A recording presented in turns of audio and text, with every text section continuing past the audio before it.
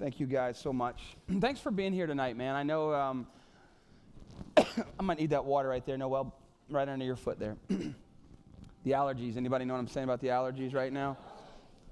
Thanks, baby girl. Yeah, they're not good. I'm just grateful for you to be being out here tonight. I know there's a lot of stuff going on. You're working. You're coming from work. You're tired. But I promise you, or I shouldn't say I promise you, I hope that you'll leave here going, man, I'm so glad I came. I'm so glad I came. I hope you already feel that way, but if not, hopefully by the time you leave here, you will. I need to say a couple things. First of all, this coming Sunday is Growth Track. If you've never done that before, that's just the on-ramp for how you get plugged in around here. We would love if you'd join us. It's between our second and third service. Lunch is provided. Of course, child care is provided.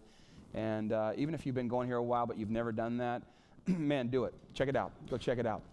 If nothing else, get some free grub. It'll be cool. And where's my students at? Students in the house today? Anybody? So apparently not. Apparently they're not here. Anybody wish you were a student? You wish you were young again? Yeah, very good. You guys have the start of your super series on romance and love and dating and all that goodness, and that starts this Sunday night, and it's going to be awesome. I'm so glad you're here tonight. A few weeks ago on a Saturday morning during our 21 days of prayer and fasting, I gave a devotion that a few of you were here for, and what I said during that time was that I was believing God to do miraculous things in your lives, in the life of our church, that this was going to be a year of the supernatural moving among us, that God would do miracles this year that I believe can blow some of our minds. And I want to just share some of those same thoughts, but unpack them a little bit more.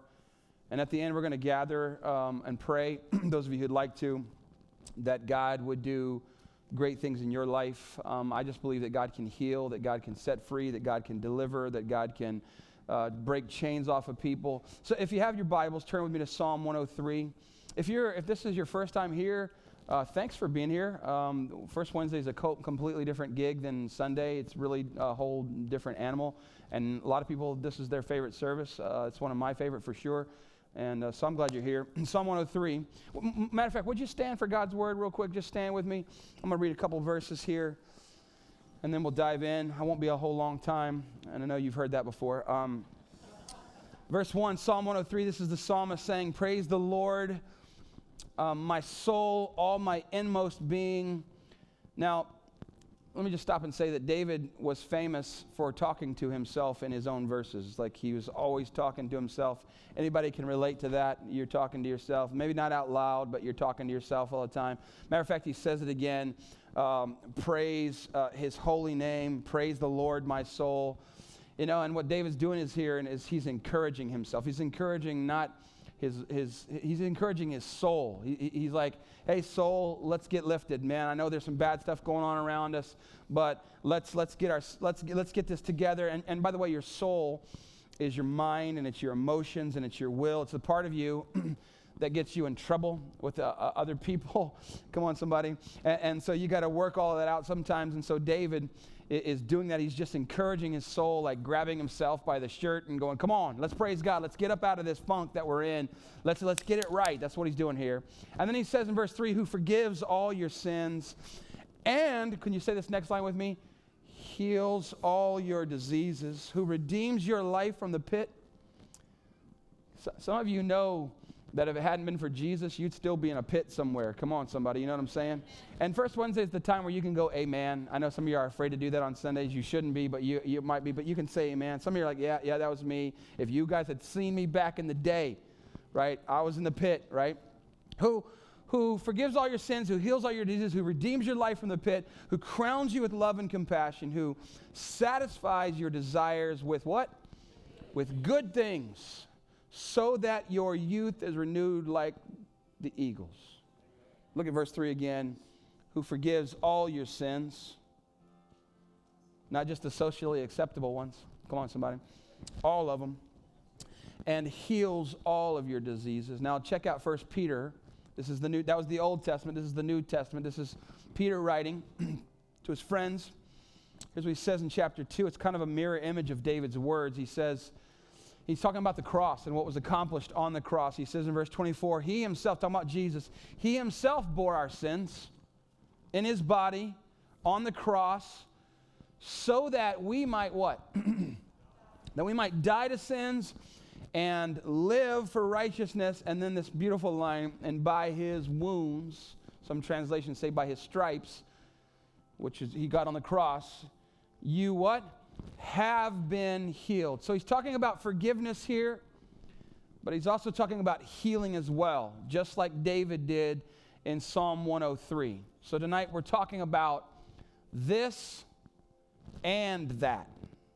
Look at somebody and say that. This and that. Not just this, but this.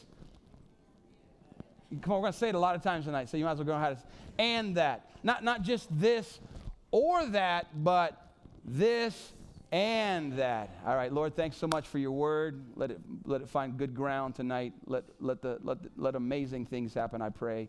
In Jesus' name, everybody said amen.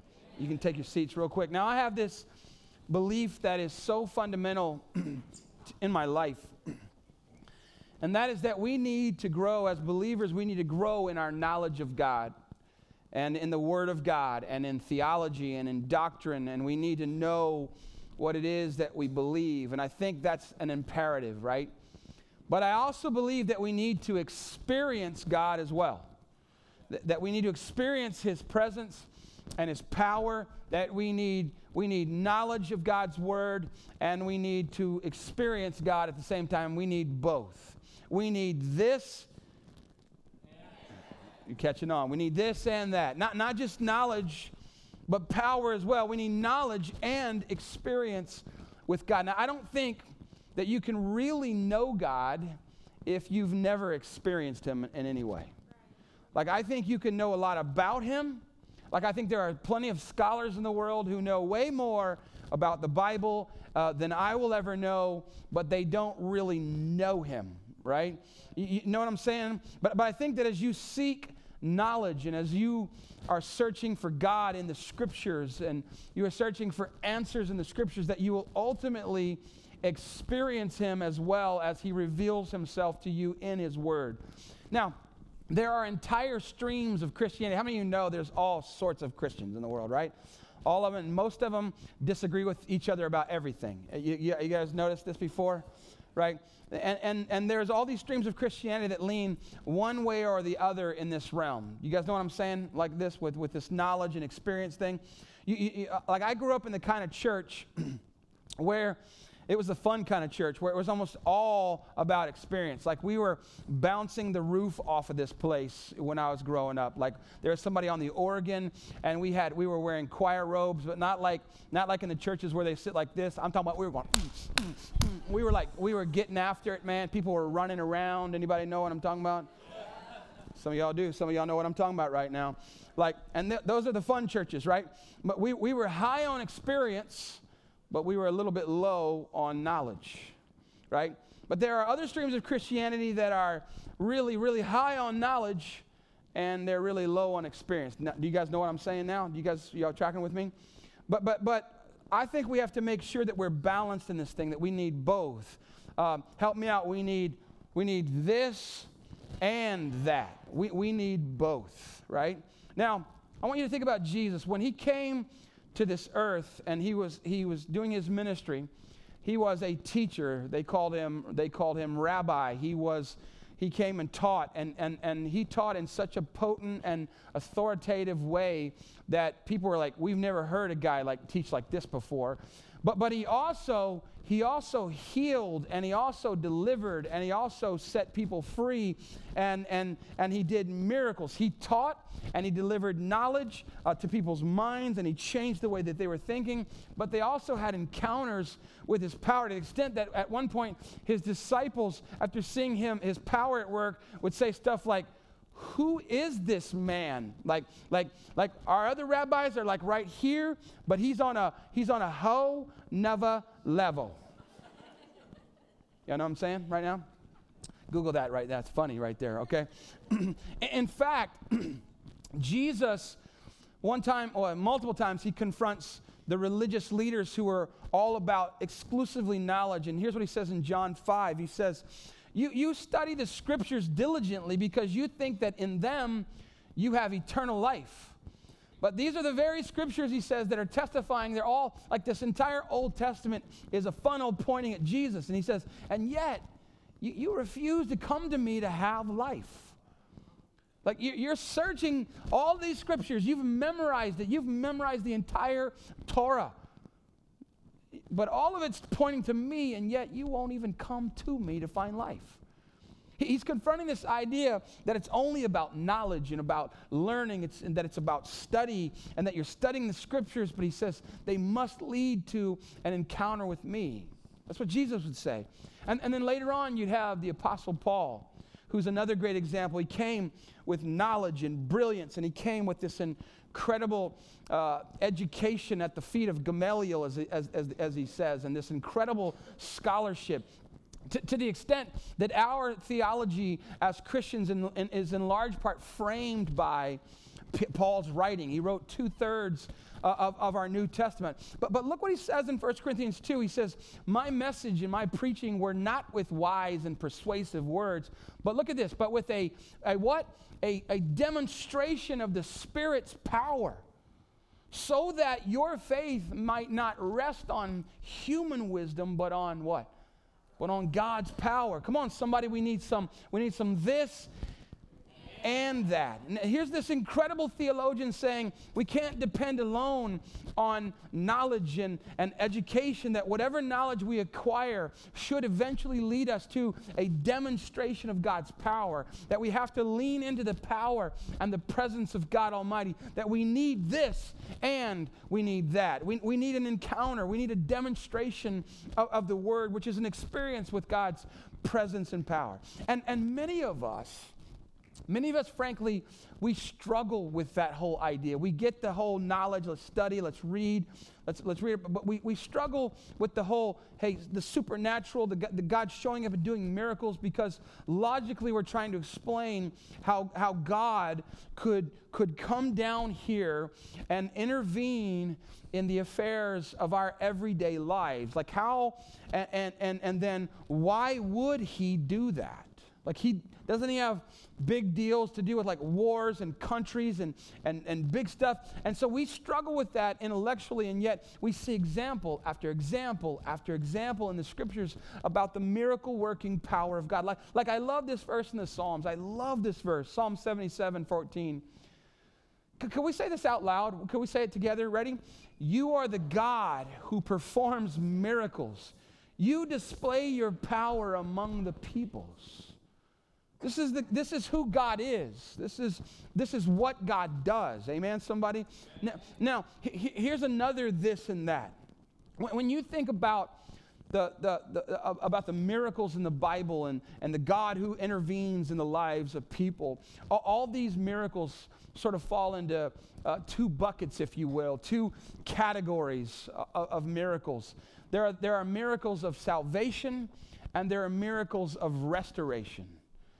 Ready? There's miracles of salvation, and there's miracles of healing / restoration. Miracles of salvation, and we see this over and again, but we also see side by side miracles of restoration. It's not just this, but it's also that. It's this and it's that. And too many people experience the miracle of salvation, of the forgiveness of sins, and they stop there, and they never move on to experience the power of his presence and his Spirit moving on their behalf. And it's all over the Bible, guys. It's all over, from the Old to the New Testament. Well, what is salvation, right? Well, it's the price that Jesus paid with his own blood so that we could have forgiveness of sins and new life in Christ. Like we get that, right? Everybody understands that. So that we could have a relationship with God. And in a few moments, we're going to pray together. And if you'd like to trust God for your salvation, you could do that even on a First Wednesday. We don't just reserve it for Sundays. You know what I'm saying? Like we could do it tonight. We could do it at Starbucks. We could do it wherever, because this can happen wherever. If you're unsure of your relationship with God tonight, like you walked in here and go, I don't know where I'm at with God right now. You can leave here tonight sure, Because Jesus paid the price on the cross for our salvation. Amen, somebody? And Romans 10 says, verse 9, if you declare with your mouth, Jesus is Lord, and you believe in your heart that God raised him from the dead, you will be saved. For it is with your heart that you believed and are justified. And that word just means just as if you never sinned, right? And it is with your mouth that you profess your faith and are, say it again, saved. Man, listen to me. When we do that thing right there, God writes our name in heaven, and our sins are removed from us as far, the Bible says, as the east is from the west, and God's Spirit comes to live on the inside of us. Isn't that just amazing that that happens in the life of anybody who does this thing right here in Romans 10? Isn't that amazing, right? Come on, let's give God some praise for the gift of salvation. Amen. But it doesn't stop there, because Jesus not only paid for the price on the cross for our salvation, but the Bible says that he also paid the price on the cross for our restoration, for our healing. That salvation and restoration are all throughout the Scriptures. They are the twin mercies of God. They are two sides of the same coin. For 1 Peter, we read it again. I want to read it again. He himself bore our sins in his body on the cross, so that we might die to sins and live for righteousness. But by his wounds you have been healed. He bore our sins, both past and present and future, that all your sins are paid for, were paid for, in his body on the cross. That's good news, everybody. That's really, really good. That's the best news you've ever heard, by the way. Like some of you are like, I don't know about it. I think I heard something else. No. You didn't hear better news than that. Like, I don't care if you won the lottery. It wasn't better news than that. Because you can't take that money with you. Ooh, I'm just telling you that. He bore our sins. He took them all. He paid for them all so that we might, here's what Peter says, so that we might die to sins, which means that we have to go through a process of daily dying to sins, daily battling our sin nature, daily, right? He's paid it all. Listen to me now. He's paid it all, but I'm still working out the sin issue in my life. Like, anyone finished the fight with sin in your life? Like, don't raise your hand, because you're just going to look bad. Because you're going to immediately have broken it right there because you lied.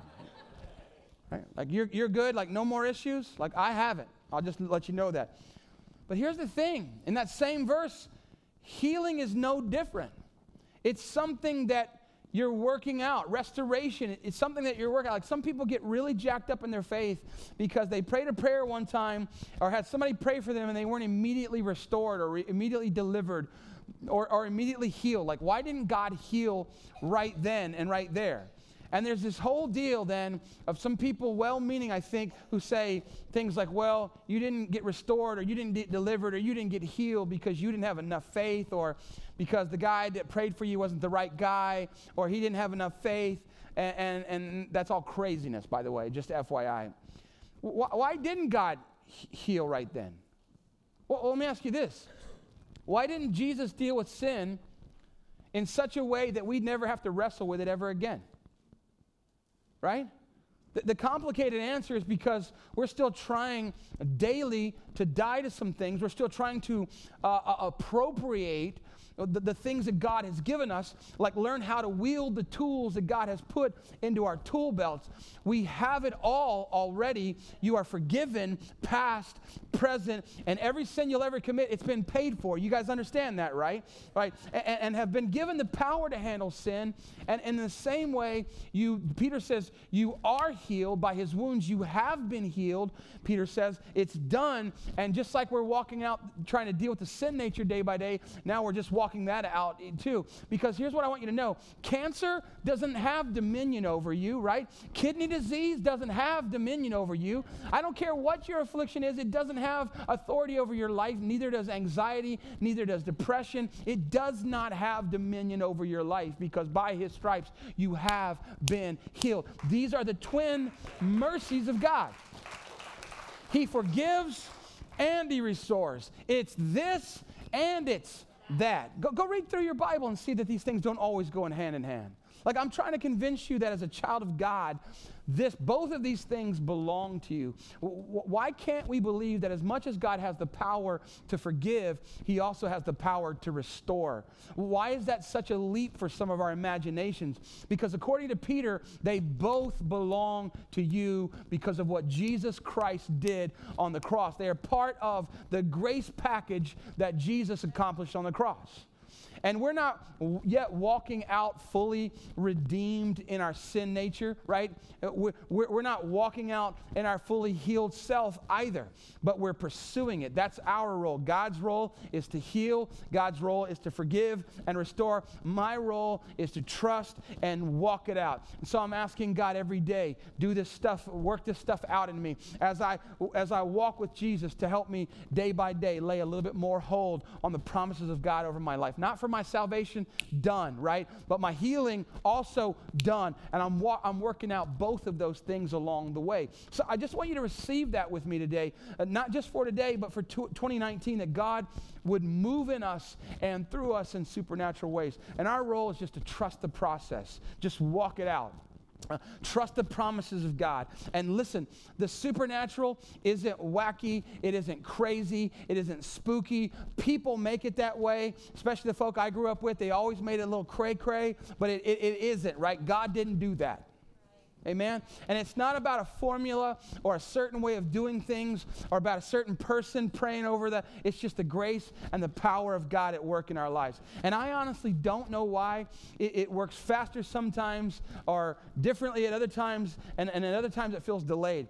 I wish I knew, but I think that God likes the process, that he's able to get things done in us when we're truly dependent on him, that he can't get done in us in any other way. We want the results, we want the fruit, and God loves the process, and God loves the journey, and God loves the spiritual formation and the transformation that happens when we're going, God, if you don't come through, I'm going to be in trouble right here, right now. I think God doesn't love the angst that creates in us, but I think he loves the dependency on him. It's in the process that we depend on him, that we lean on him, that we reach out to him, that we draw closer to him, and God loves that. You have all the faith you need. The Bible says that if you have faith is a grain of mustard seed, then you can move mountains. So you have all the faith that you need. You just need to keep believing that the great physician hasn't closed up shop. Does anybody believe that with me today? Right? My job is to believe and pursue. His job is to make it happen when and how he wants to. Amen, somebody? We're going to receive communion in a few moments. But I want you to even think about the elements of communion, of the Lord's Supper. That the wine or the grape juice, which represents the blood of Jesus, poured out for what? For forgiveness. Everybody with me on this? That's what that was done for the forgiveness of sins. And the bread, which represents his body, which was broken for our healing, for our restoration. It's literally even in the elements of the communion, right?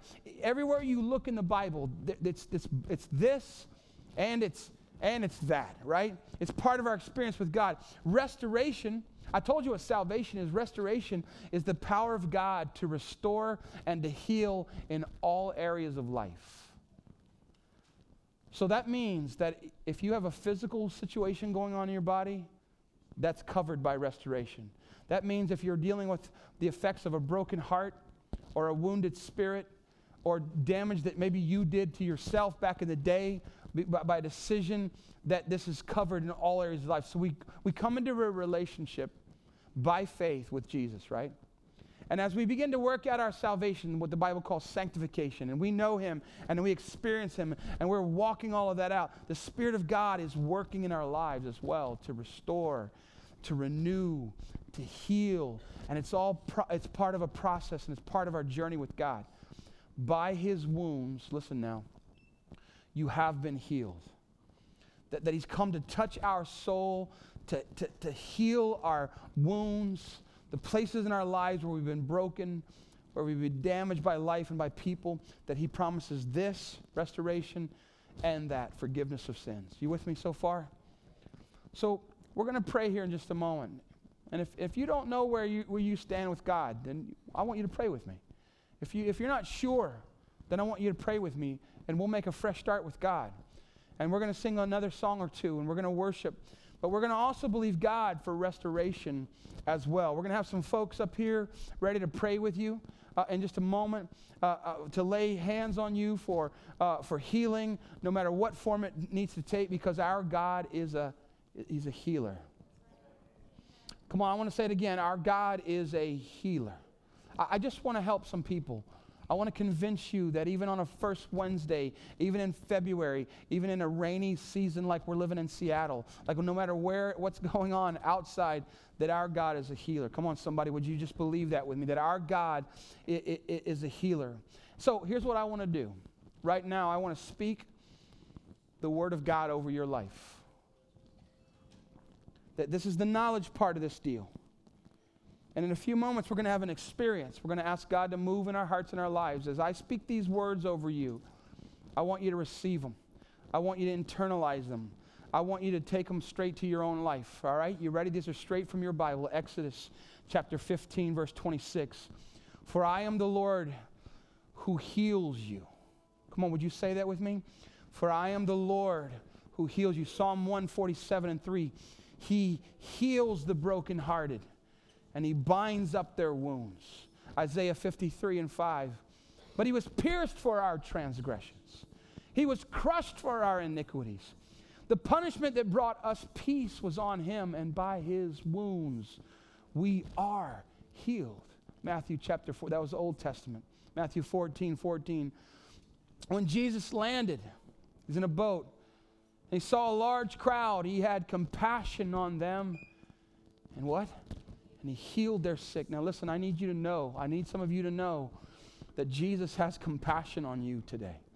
That whatever you're struggling with, that whatever you're going through, that Jesus has compassion on you. And that's important for you to know, because some of you would say, I don't deserve this, Danny. I don't deserve healing. I don't deserve restoration. I've done some things. As a matter of fact, some of the hurts and the habits and the hang-ups of my life were self-inflicted. They've come on me because of decisions that I made. But you need to hear me. Jesus, when He saw them, He didn't judge them. He had compassion on them, and He healed them. And that's exactly who He is in this place tonight, that He has compassion on me, and He has compassion on you. Matthew chapter 14, verse 36, and He begged them to let the sick just touch the edge of His cloak. And all who touched it were healed. You know, we've just wrapped up 21 days of prayer and fasting. Some of you ate grass and seeds. Come on, for 21 days. Some of you didn't eat any food except you drank some water.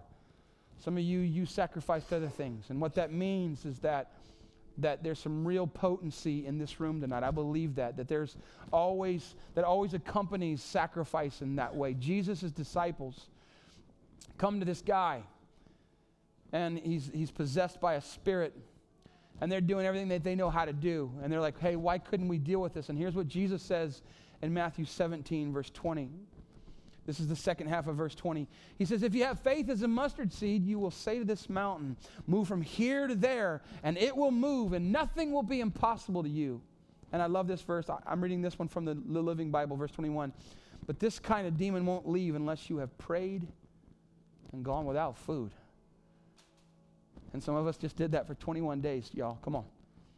Come on. You see this? This is the word of the Lord. That there's power in the name of Jesus. Not in the person who's praying. It's about the power of Jesus. That he wants to set people free. He wants to heal. He wants to deliver people. Some of you right now, truth be told, are dealing with an incredible amount of fear in your life. And He wants to help you with that tonight. Mark chapter 16, and these signs, Jesus said, will accompany those who believe in my name. They will drive out demons. They will speak in new tongues. They will place their hands on sick people, and they will get well. I got like 2 amens. That's all right. Acts chapter 5:16, the disciples believed this right here.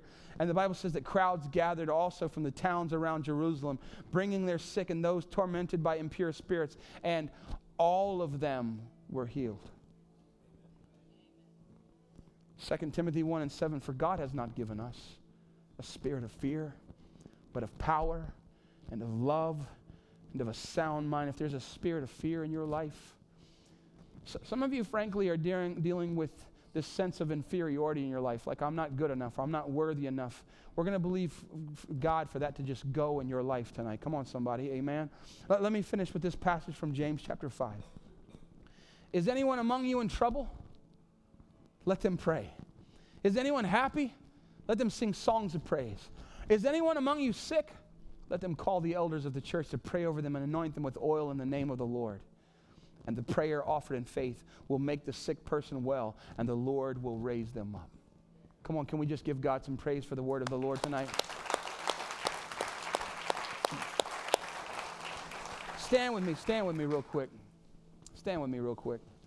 I know this is a different kind of message than you're used to hearing me preach, but I want you to know it's this and it's that. It's the forgiveness of sins, which we all can get on board with, but it's also restoration for any area of my life. It's this and it's that. Would you close your eyes just for a moment? We're going to sing the chorus a couple of times. We're going to sing some songs, and we're going to pray. But first, we're going to pray for anybody who would say, man, I want to give my life to Jesus. I want to make sure that I'm right with him tonight. I'm going to pray for you. And nobody's looking around for just a minute. If you want to be included in that prayer, would you just slip up your hands? If that's you, for first time maybe, or first time in a long time, you're coming back to God, would you just raise your hands up? Awesome. Awesome. Thank you so much. Pray something like this with me. Lord Jesus. Matter of fact, everybody pray it with me. Let's all pray it together. Lord Jesus.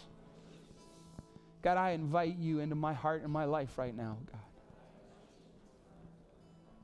I confess with my mouth that you are Lord.